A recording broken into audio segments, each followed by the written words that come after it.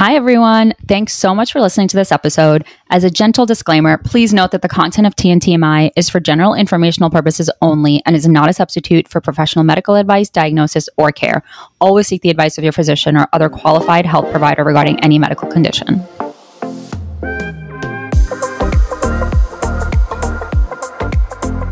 Welcome, everyone. I'm Avneet, and I'm here with my co-host, Samna. And our guest today is Dr. Tayyaba Ahmed. Welcome. Thank you for having me. Of course. Thanks for being here. For those that don't know, Dr. Ahmed is a board-certified physical medicine and rehabilitation physician and an expert in both women and men's sexual health. You now work at one of the founding offices of the Pelvic Rehabilitation Center here in New York. So give us a little bit background on like how you got involved, how you got interested in pelvic pain. So pelvic pain can be like addressed from so many different aspects. So I am a physiatrist by training. That means I'm like a sports medicine doctor, and I focus in physical medicine and rehab. Within physical medicine and rehab, there's not a huge focus on pelvic. One of my colleagues reached out and asked if I wanted to be involved in it. She had started her practice, pelvic rehab medicine.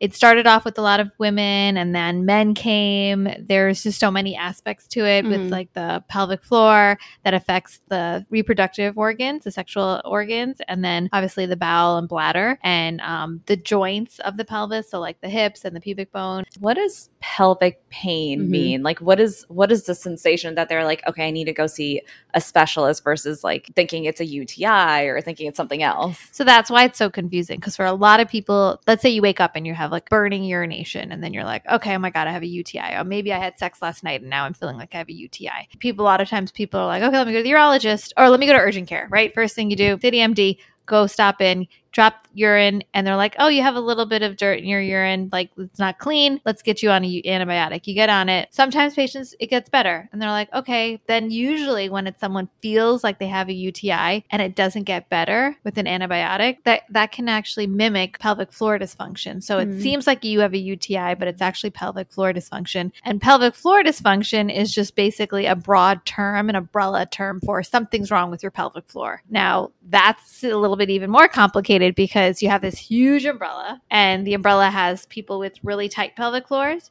people with really loose pelvic floors, and then the people who are normal in the middle, who don't really have any symptoms, who just have pelvic floors that are doing what they're supposed to be doing, letting you pee and poop and have sex and all that. The people who are super tight usually classically present with pain, and the people who are super loosey-goosey on this side are the people who are leaking, who don't have pain but have problems with their pelvic floor. So like grandma in Depends diapers, or the lady who just had 3 kids stereotypically, and now she's jumping up and down and she's leaking. So it's why you have to get examined and be properly looked at. So in terms of your question, what are people presenting with? Anything. I have pain in my hip. I have pain when I run. I have pain in my anus. I have burning down there. I'm wearing underwear, and my underwear is making me, I mean, I could go forever. Yeah. So do people normally go to a few other doctors before finding 1,000%. you? Because they don't know, right? That it's a pelvic They floor usually that's the issue. go to their primary care. Yeah. And then maybe they go to a GYN, maybe urology. I'll say that we do have randomly people show up first. It's like very rare. The internet's like doing its job. But before it was like, yeah, people would see like 10 to 12 doctors. When you Google any of these topics, like if you say like, how long have you had it? You'll find people say, I've had this for 15 years. I've had this for 20 years. I've had this for 5 years. I could see myself being like frustrated with that whole the journey of like, okay, if like 5 doctors can't tell me what's going on, what are the chances the next doctor is going to help me? So people a lot of times they close this book and they're like, you know what, I'm just going to live my life. I guess I'm just going to have this burning, or it's just going to have to hurt with sex. There was this recent patient who had like 3 months of pain, and he was using a penile pump for like 2 years. He came in with his dad, like a Desi guy, and his dad was like, tell him to take away the pump. But I was like, yeah, you need to stop. And like, just like with any muscle, whether you're building your arm, biceps, or triceps, you can't build your penile muscles. The same thing. I was like, how did you find me? It's like Reddit. I was like, oh. So how would someone like that even think of like finding a pump and being like, this is the solution to my problem? Well, that's what caused his problem. That's what, what caused his problems. But yeah, that was like, he was like 17 or something when he started using it. It's wrong kind of gym. Yeah.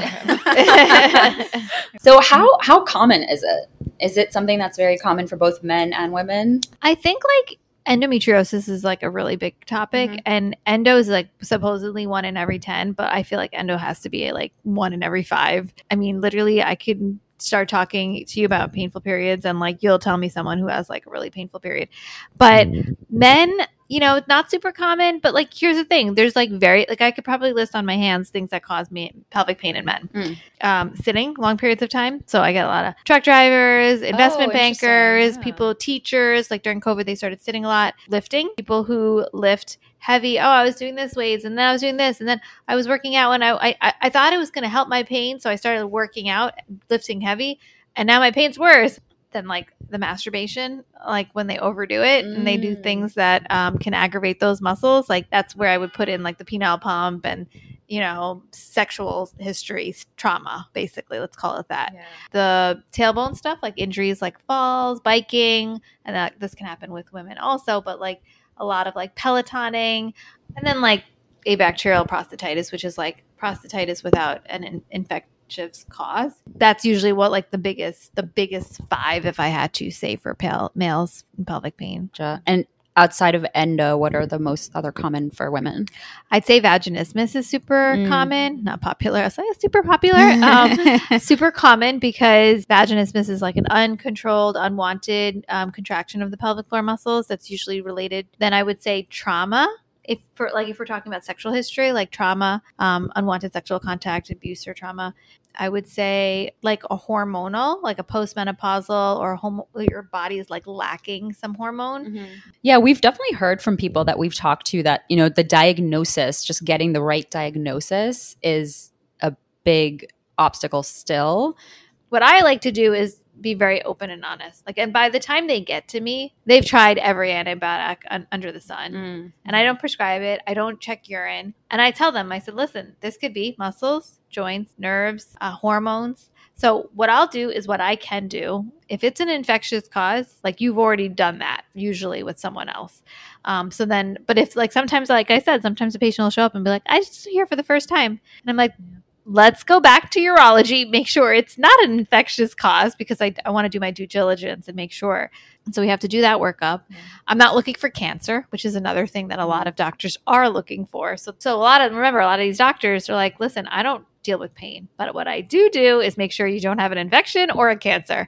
You know, as frustrated as patients are, they are still getting a proper workup. What they need to understand is that not every doctor does every single thing. And that's where the cracks in medicine fall, because there are these little cracks that patients fall into and they don't know where they belong. Yeah. And so unfortunately, and fortunately, we have the internet to help them find where they should go. That's why like social media is good, but then I say like sometimes social media can be really bad, because if you start Googling things and you go down these like crazy social rabbit holes of like, my pelvic pain never resolved and I've had it for 25 years and you're going to have to live with it. Like knowing where to go. I mean, I could see a lot of people from like South Asian people reaching out to you just because they're like, someone who looks like me gets what I'm going through. Well, one, there's the shame, right? Of like anything down there is taboo to talk about. Yeah. But also just like from what you're saying, going to the right person. And if you are someone who's, let's say you're on your parents' insurance, which is, these are multiple conversations that we've had. If anyone's on their parents' insurance, they are scared to get the right help because they don't want that insurance bill, or they don't want the HCP for some reason contacting their parents. You know, I've had a bunch of Desi girls like from outside of New York, even New Jersey. And they're like, oh, right now I'm living with my parents, so I can't do the dilators when I'm home because I don't want them to see them. It's not usually like the 18-year-olds that are coming with their moms about sex. Painful periods, yes. Endometriosis workups, yes. But not for like sex or other symptoms down there. Like, because God forbid my urinary symptoms are related to sex, then I don't want my mom thinking I'm having sex. I feel like a lot of these acute issues then become chronic, and chronic pain is much harder to treat than acute pain. Even like the endometriosis, right? Like, let's say it grows and grows and grows and grows and grows, and now it's like 5 years later. People have their periods 13, 12, 9, like even 9. They tell mom, hey, I'm having painful periods. Oh, yeah, I did too, beta. Don't worry. And here's some Motrin. Here's some Aleve. Here's some. And I do too, my daughter. I'm like, oh, here's a hot pack. You want a hot water bottle? I'm not going to go like having you have surgery, but most moms don't even realize there could be something wrong until they're like, oh, my daughter is like on the ground. I can't get her up anymore. She can't go to school. She's skipping school now. She's in so much pain. Kid goes to college, 21, 22, and she's like, you know what? I'm going to live with this. I don't care. I'm just going to live with it. To see that, like, a lot of that. And then now they're 25, they're still having pain. And now it's like, well, I want to get married. I'm having pain with sex, but I've had pain with sex for the last 10 years anyway, so whatever. But now I can't get pregnant. Then it's like, well, this is what we should have worked up, because now the endo is grown so much that it can affect fertility. I mean, the thing with endometriosis, I feel like anything's fair game. Because endometriosis is not within the uterus, would taking it out make sense? No. And that's why a lot of people don't get. But it's not in the uterus. So all these celebrities like Lena Dunham and they're all taking out their uteruses. They're not taking it out for endometriosis. They're taking it out for adenomyosis. And that's within the uterus. So within the uterine wall, it's basically like having endo in the uterus wall. That's when you would do a hysterectomy. Right. I think it's that's a very important distinction. And definitely in the media, it does seem like endometriosis means remove the uterus, get this big surgery. I don't know if you remember when Angelina Jolie took out her breast and like there was like an uptick in mastectomies, because people were like, oh, well, you know, I don't want to risk it, so I'm just going to have a mastectomy too. Because I feel like it's not, it's like poorly done by the celebrities when they write these like these New York Times posts about their endometriosis, and they don't like say, hey, this is endo, this is adeno. They just hear like the buzzword is endo. Right. And so then people are just like jumping on the hysterectomy. Yeah. And the problem with that is like it's very permanent. Yeah, of course. Yeah. It's also they're writing from like a sample size of one. And I think that's very prevalent in just like social media in general. The other kind of buzz diagnosis that's out there is PCOS. And I feel like the two sound very similar when you think about like symptoms. Do you see a lot of patients confusing, like coming in saying, I've been diagnosed with PCOS, and then you're like, well, actually, no, this is endo? So, you know, when you think of PCOS, a lot of GYNs are looking at a patient. They'll say, oh, this patient's overweight. Patient has like a growth of extra hair, acne, periods are really irregular. You probably have PCOS. You know, understanding, like, I'm not a GYN. So at the end of the day, like, obviously speak with your GYN, but understanding whether there are certain types of cysts, and some, like most cysts they're benign. They don't cause pain. They shouldn't cause pain. And then there's also endometriomas, which are cysts in the setting of endometriosis. And that can be confusing, because if a patient's like, I'm dying, I'm in so much pain, I just had my period, and I'm like, I literally feel like something just ruptured inside of me, let me go to the ER. But the ER is like, we'll do an ultrasound. Oh, there's no cyst, or maybe there's some fluid, but they don't really know. So a lot of times people just think cyst, they think PCOS. We don't know what cyst it was. MRIs are very expensive to do, and insurance companies don't cover them like for fun. So a lot of people are doing these transvaginal ultrasounds, but remember, transvaginal ultrasound with someone with painful sex means they have to go into the vagina. So a lot of people are avoiding those too. It can be very confusing. So unless you're like, oh, I know I have this cyst, I went to the ER because I'm in a ton of pain, and then I went back and I did another ultrasound, and saw that the cyst is now gone, then you could be like, oh, my cyst properly ruptured in that amount of time. But who's doing this? Like, who's doing like a baseline study of like, oh, this is my pain before? Like, every cycle, are you going to your doctor to be like, can you do a transvaginal ultrasound? Let me see how many cysts I have in there right now. Like, no. Yeah. And you don't know when you're going to be in a ton of pain, right? So it can be very confusing. So what I often see is a lot of patients come in, like they're 25, 27. Oh, did you go to the ER a lot when you had pain? For cysts? And like, oh yeah, I had this really crazy cyst rupture. That's different than in the setting of PCOS. Like PCOS patients usually just have a ton of extra cysts, but their periods are very irregular. They're not like going to the ER running because they're having these like crazy episodes of like intense, painful, like cyst ruptures. I actually had that happen. Just the cyst piece. I was going to work. This was like almost 10 years ago now. I was going to work on the subway, and all of a sudden I started getting really sweaty and hot, and I was like, okay, I have to leave. So I like left. I went to a Starbucks, and I had the worst pain, like right in my abdomen, did not know what it was. And of course, you're in New York City, so like no one cares that you're in pain. No one cares. Not one person. Not a was person.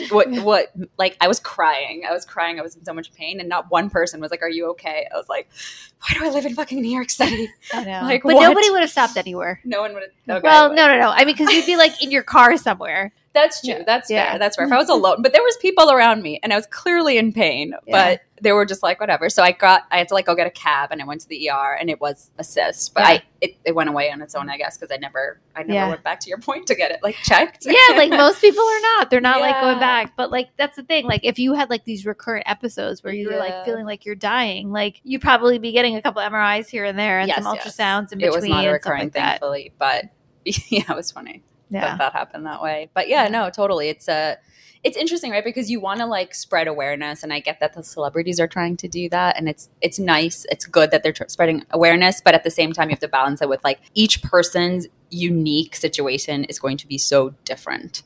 Yeah. So obviously, the only way for them to like figure out what it is for them is to go to a specialist or a doctor and figure that out. And so like, and it has to be accurate information. Yeah. So that's the problem also with social media is like a lot of people are like, well, you know, I saw this hack on TikTok, and so I decided I'm going to clean my windows with this TikTok hack. And I'm like, okay, this doesn't sound promising. That's where people are getting their medical advice, right? Yeah. So if you're telling a story on TikTok and you're like, well, this lady said that I could have this from that. But then I do see a lot of like really good stuff on TikTok too. So it's hard. It's hard to navigate that. Yeah. I mean, cleaning windows is very different than medical advice. So. But you'd be surprised at how much people take to like their TikTok like advice. Like they'll like buy something on TikTok and they'll be like, oh, this is got it. And I like, or like a recipe. Oh yeah. And you're like, oh, this has got to be good. I saw it on TikTok. And then you're like, you make it and you're like, this is not that good. Yeah, it looks good, but it doesn't taste good. So what are your thoughts on like South Asian remedies, like the WhatsApp doctor who comes in and like you get the forwards where it's like, I don't know, you eat the ashwagandha pill and PCOS is cured. Ashwagandha cures everything. Ashwagandha. Honestly, there are a lot of like really great remedies in small quantities, and if you think it's going to work, like I love magnesium. Magnesium's a really great vitamin. I think it's like good for headaches. It helps me poop. It helps me sleep. It's like one of those really underutilized vitamins. And I literally will tell a patient and they'll poop all the time now. And they're like, thank you so much, Dr. Ahmed. I'm pooping. I'm so happy. And I'm like, I just told you to take magnesium. You can't go by, I mean, during COVID, those WhatsApp doctors were cray. What were it was really bad. One drink that was going around, the kata. Did you guys? No. Oh. It was one drink that the black pepper? Yes. My father-in-law dropped off some like black pepper and I was like, I literally like never opened the bag and I was like I think like a couple of months later, I was like, I have this for you. There are a lot of like natural things you can do for like endometriosis. There's like something called DIM. It helps remove estrogen out of your body. It's a supplement. Like turmeric and curcumin, like all this stuff. Like there's no harm in doing some of them, but some of them, like I've had patients like find this, like, I forgot what it was called. It's better I don't even mention it because something for the prostate. I think it was used for hyperarousal to like improve his sex drive. And it like he went nuts on it, into overdrive and like crazy, and just chill, like balance, people, balance. And so when you're saying, I guess when I'm thinking like pelvic pain therapy,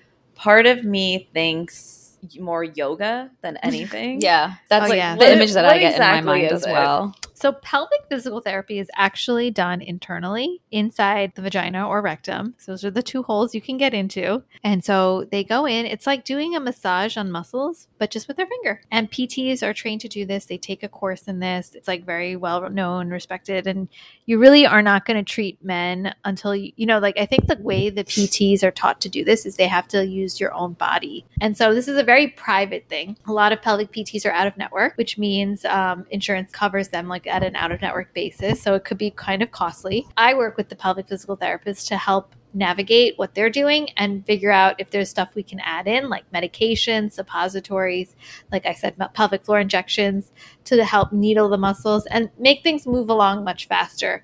Because sometimes patients will go to pelvic physical therapy for months, like years. Like if you've had 10, 15 years of pelvic pain, it's not going to go away in like 2 months of PT.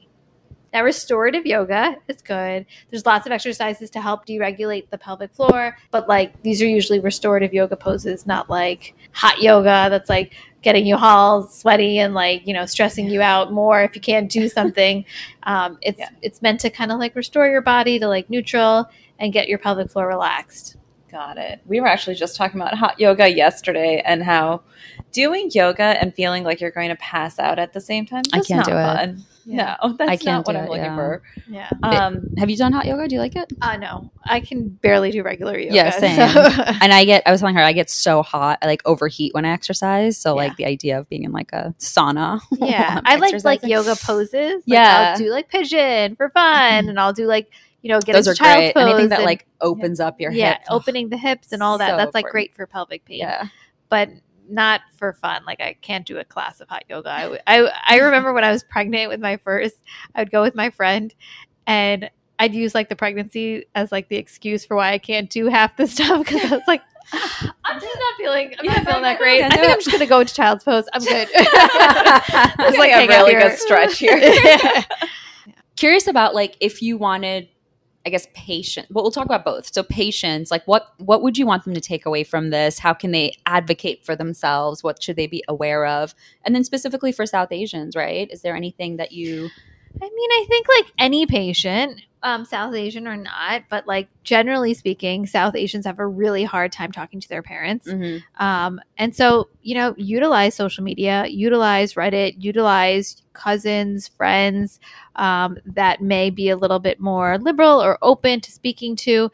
Find someone, because sometimes like I'll have patients who will say, oh, my friend found this website for me. My friend did this, because you may have like trouble Googling things because you're like, oh, I don't want anyone to see my search history, or I don't want anyone to know I'm having this. Or like even girlfriends saying like, hey, listen, like I'm having pain with sex. I just got married and I never had intercourse before.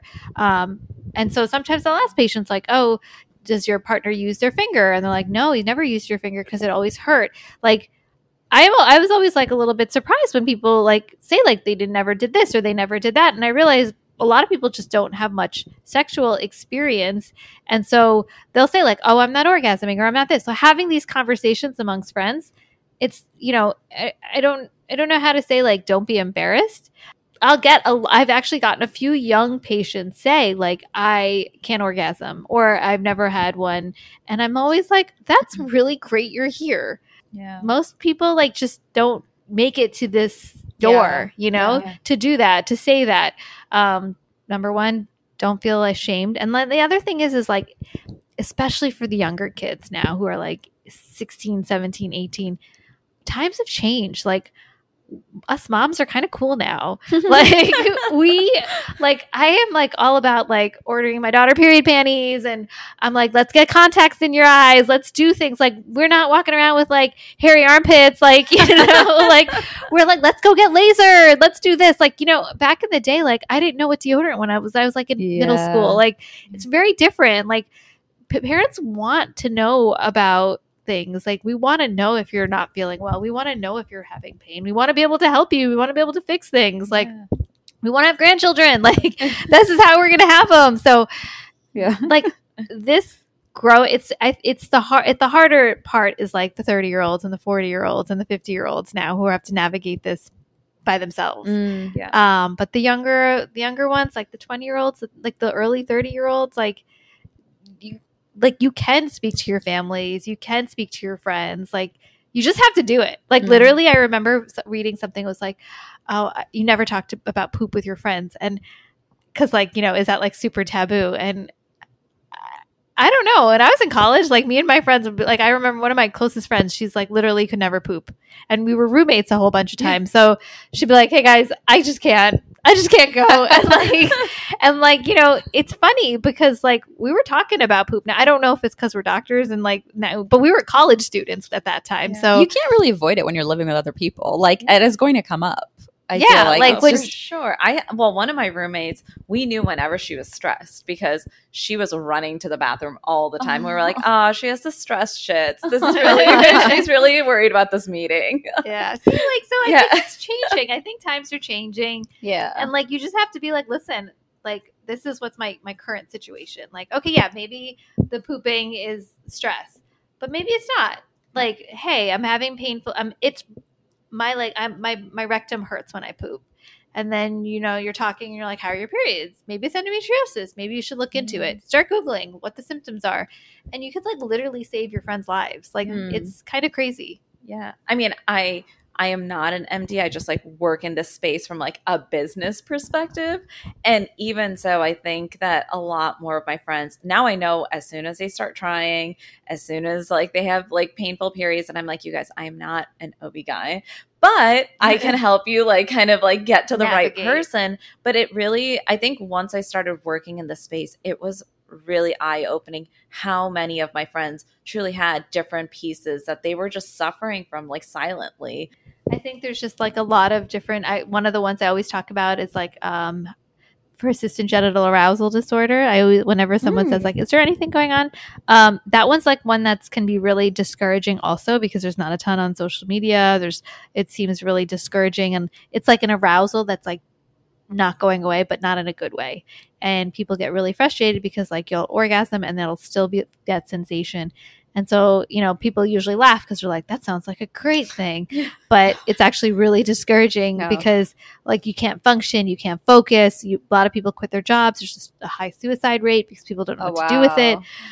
And the other problem is if it starts very early, mentally you're just have a harder time dealing with it because the anxiety levels, the depression levels are much higher.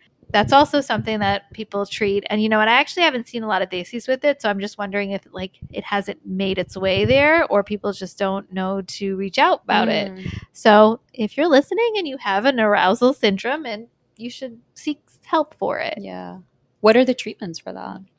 It's a lot of different similar stuff with pelvic pain, medications, suppositories, physical therapy, injections. Yeah, it's crazy that so many people just live with these things for years. Yeah. Right? Just don't know. Just being uncomfortable for years on end. Like it's wild. It's wild. It's wild. And that's honestly like why I stay in this field. Like it's very overwhelming. It can be very exhausting because patients are very, as expected, need more attention, lots of questions. But they're also very grateful. Yeah. And they, appreciate any help that they get. They appreciate the phone calls. They appreciate it's a lot of like hand holding. And so that's basically why we stay in it.